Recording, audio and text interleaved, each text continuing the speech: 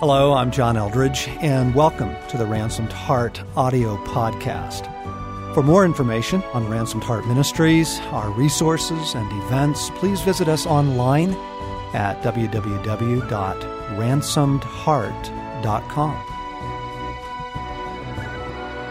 One of my favorite passages in all of Shakespeare comes from one of my favorite plays in Shakespeare, which is Henry V, which is a fascinating and brilliant study on leadership. Highly recommend the movie if you haven't seen Kenneth Branagh's version of it, or the text, of course. But Henry has led his troops into battle in France, and they've been through one just hellish thing after another: casualties, loss, bloodshed, then just sickness, weariness, fatigue, rain, foul weather, cold. And one night he puts on kind of almost like a disguise. He cloaks himself in a commoner's cloak, and he just moves in and among the campfires of his troops, basically to bring encouragement, but also to kind of see how guys are doing. And he's coming out of a conversation that he's overheard, and where the guys are pardon my expression, but I need to use it because every leader is going to experience it. They're bitching about the conditions. They're bitching about the leadership decisions, all of that. And Henry says this. He says, we must bear all. He's by himself now, and he's reflecting on what does a leader bear? And he says, we bear all. Upon the king, let us lay our lives, our souls, our debts, our careful wives, our children, and our sins. Let us lay them all on the king. And it's all his fault. He's got to account for all of this, right? And he goes on to say, hard condition, twin-born with greatness, subject to the breath of every fool. What infinite heart's ease must kings neglect, that private men enjoy. I'm John Eldredge. Welcome back to kind of part two of a conversation Craig and I are having on the cost of leadership, and this is the last in what's turned into a 10-part series on leadership. But we got into part 9 on the cost of leadership, and we just realized we've got more to say and just couldn't cut you all off at that point. So we begin today's with the quote from Henry V. Yeah, I immediately was thinking of Nehemiah, the battle with those outside the camp, the enemies, the visible, clear, self-defined enemies, and then the bitching from within. And, just the discouragement, and you're kidding me.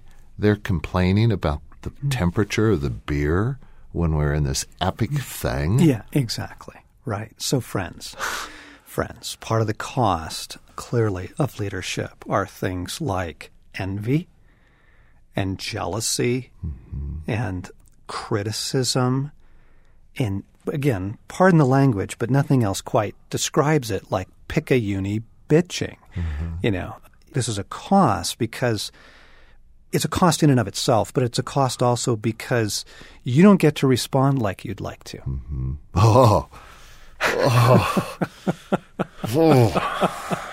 Right, Craig? Yeah, you're onto something there. Sons of thunder. Right. Oh, the choice comments. Oh, the brilliant replies. Oh, the scathing emails or devastating sermons that you could give. Thank you, John, for your holiness and restraint. Thank you. But it's brutal. It's absolutely brutal because on the one hand, you're subject to the breath of every fool, as Henry says, and you cannot retaliate. Holiness requires that you don't. Leadership requires that you don't. But there's something else that's going on there, and it's so Stace and I just had this epiphany this week of we talked earlier about offense. Offense, right? Which is this fueling thing of bitching, judgment, envy, jealousy, just this spirit of offense. I have been wronged, and you understand that that's the enemy. That's his spirit I have been wronged. That led him in his initial rebellion against the Trinity, right? That he was cheated of some greater role he deserved, or recognition, or power, or adoration, or I ought to be the leader. I mean, you understand this has the fumes of the breath of hell around it. Yes. And this spirit of offense is so easy to give way to. And here was the epiphany we came to. So there are some people who are offended at us. No big surprise at that. We're in leadership. That's any leader is. Okay. So, but what we had given way to was this subtle, we had made agreement with offense by being offended that they were offended at us. Do you see how that works? Man, they have no right to that. And kind of a sort of what feels like a very righteous indignation at their offense. But then you're sucked into the exact same thing. And that spirit gets in. The enemy hates following. Mm-hmm. There's just nothing about him that likes following. The pride, the arrogance, the entitlement, right? And so he's obviously constantly working within, family systems, churches, corporations, communities, whatever the group is. Yes. Whatever the group is, he's working in there with this offense, and whether it's jealousy or entitlement or envy. And gang, you don't get to retaliate. You don't get to respond like with like, right? John, so what did you and Stacy do? That light goes on and ka-ching. Immediate repentance. You have to go immediately to repentance, because we were beginning to get hammered by it, and we were letting it into the system, right?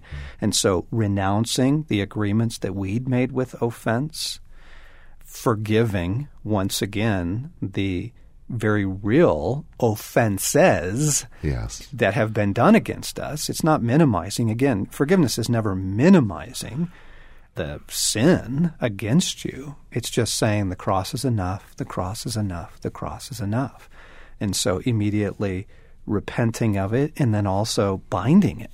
Binding that spirit, whatever it is. And leaders, you're going to have to get really good at this. Be cunning with what's trying to get in. You are the watchman. What is trying to get into the system? Wow, is there pride here? First, we renounce pride, because you have to do that first yourself. And then bind it. Bind it from what you have authority over. We forbid to let that into, our realm, our kingdom. So personal repentance, rejecting any place we've given it. I also want to add something else, though, that's going to be really helpful to leaders on this. You understand that things like envy, jealousy, judgments work like curses on you. They're not only sins, they are vehicles and vessels of spiritual oppression to you. I've noticed, for example, that envy allows in a lot of ravaging and devouring against you, because envy is saying, not only do I wish I had that, I wish you didn't. Yeah. And so the enemy gets in to steal through that. So you will want on a regular basis to bring the cross of Jesus Christ, and this is what we also did. You bring the cross of Jesus Christ against that. You've got to cut off judgments. As a leader, you've got to cut off judgments from you. You cut off envy, jealousy, criticism, not to the human beings. We wrestle not with flesh and blood. In your private prayer time, in your car, as you're praying, I bring the cross of Jesus Christ against so-and-so in the way they're judging me. I break the power of those judgments by the cross of Jesus, so that they can't act like curses against you, so that they can't allow the enemy in. Yes, yeah. One of the things you're hitting on there too, John, I think, is the leader recognizing that followers don't want to follow. And one of the realities of the cost is how much personal attention you have to give to people you're leading. I mean, you've got to know there's a whole bunch of them don't want to follow you, and they're looking for an out, and they're hurt, and yada, yada, yada. And it's like just the weight of what it takes to move a group of people somewhere. Yes. I mean, the attention to things, frankly, that either can be distracting or necessary, but the leader's tempted, I don't want to spend time doing this. Yes. And so again, and what gets in with that, Craig, is that little snarkiness on your part that, suddenly you're bitching, if not openly, then privately, cynicism, resignation, right? And so we're back to holiness, right? I mean, leading people is a mess. Leading people is so messy. And advancing the kingdom while you're leading people is an unbelievably brutal affair. So on one hand, you have the brutality of the savage war, and on the other hand, you have the messiness of the people. This is going to require holiness. Yes. So more notes from our journals. Clearly you understand by now that this is beyond a human being. Mm-hmm. This is beyond human strength. This is going to bring you into a whole new appreciation to Christ in me. Help me with this. Christ in me, give me a supernatural graciousness with people. Christ in me, give me the grace one more time to forgive. Christ in me, give me the strength to make hard decisions. Christ in me, help me handle the casualties and the cost of this. This is going to require Christ in you, which is a beautiful thing. I mean, if anything else, leadership is going to take you into this wonderful place with God. Just asking ourselves, what does leadership require of us? It is going to require overlooking so much. You can't chase down every person's brokenness and deal with it until they're completely well. You can't chase down every piece of gossip. You can't chase down, every little bitch and betrayal. You just can't. You can't chase down those things. You're just going to have to overlook so much, which is the beauty of that scene. Yes. Where Henry's moving among his troops. There's just a graciousness about him, just overlooking so much of what's being said wrongly, unfairly about his decisions and his style of leadership. And you're just going to have to overlook a lot. You overlook a lot, John, because there's this core confidence that what you're doing is of God. God is in it. You're listening to him. And that much of what God is doing is on a level that you can't see. So beneath the crabbing and griping and all of that is a belief that God's at work in ways that's building, that's progressive. I may not see right now, but I'm clinging to he's at work here. Yeah. Micromanaging, controlling isn't the act of a leader. And one of the greatest things you're going to have to overlook is betrayal. Mm-hmm. I mean, friends, in humility, I just kind of almost want to take my shoes off right now. If Jesus was betrayed, I mean, he said no servant is greater than his master. If this was something he had to deal with, do we really think we're going to escape it? If Paul was betrayed, and he was, do we really think it's going to happen? At some point or another, there will be betrayal. And this is a great test of leadership, of how you handle it. Again, this knife edge of you have to make the hard calls. Mm-hmm. You have to make the difficult and unpopular decisions. But at the same time, that doesn't give you pride, arrogance, entitlement to just dismiss people, blow them off, be unforgiving yourself. The ability to navigate betrayal where certain people may need to be asked to leave. This often happens in church fellowships. Certain people that feel very entitled in the company or in the team need to be, first confronted and then probably dismissed. The hard decisions, and again, spirit of betrayal would love to get in, and binding that and forgiving betrayals that do take place against you, forgiving the betrayal. And it's going to happen. It's going to require strong, loving leadership in it. Well, so much of what you're hitting on, we've hit on, is simply that you step into the arena of leadership and you're stepping into a kind of a fast track to holiness in terms of just the simple commands of Scripture. Just get anteed up doubled down forgiveness, loving your enemies, being merciful, kind. Right. It doesn't mean you tolerate it. Right. It doesn't mean you allow it to infect the entire tribe. Right. Okay? That's not what we're saying. But it does mean there's no place that you give it in your own heart. Resentment, right? Some sort of justified thing of they betrayed me. I'm right to judge them, you know. Another great test of your holiness, just of your character and in your walk with God is the cost of leadership. What do you do when you're not successful? You know, what do you do when you've poured your heart and soul into something and it doesn't produce the kind of outcomes, results, you know, it doesn't get the applause, it doesn't get the fruitfulness. Yeah. What do you do with that, Craig? You know, just you saying that, I remember a couple that had spent their life in mission work in a Muslim country, and they saw no fruit whatsoever of their 45, 50 years in this country.